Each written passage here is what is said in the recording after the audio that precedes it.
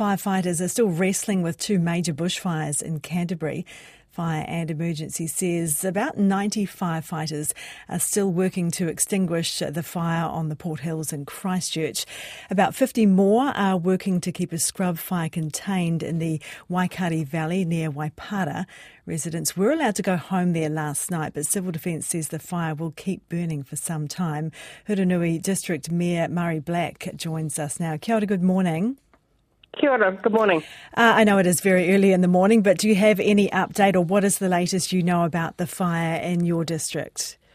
No, look, I don't have an update from overnight, but of course at 3 o'clock yesterday afternoon residents were able to go home, but to be vigilant to change. It was anticipated that a southerly would come through with some rain, which has eventuated.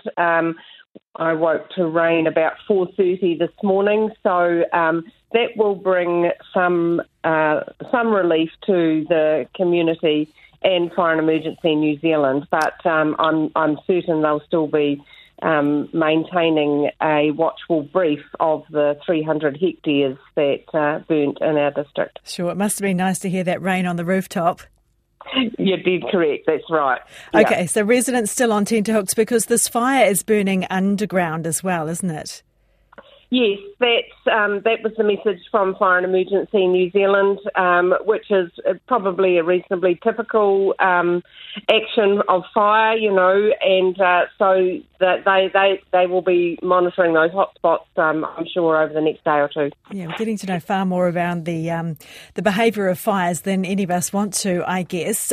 What is the plan for today in terms of keeping residents informed, and also what the plan of attack for fighting the fire?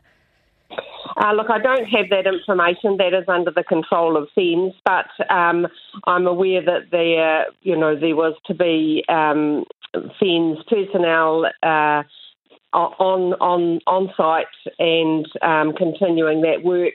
I mean, whilst we've had this lovely little rain, I don't think it will be a game breaker as far as they're concerned.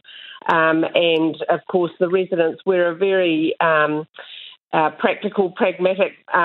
These are farming communities, so they understand the implications, and they will be keeping in touch with their neighbours as the next few days comes and goes, I guess. Appreciate your time this morning. That is Hurunui District Mayor Murray Black there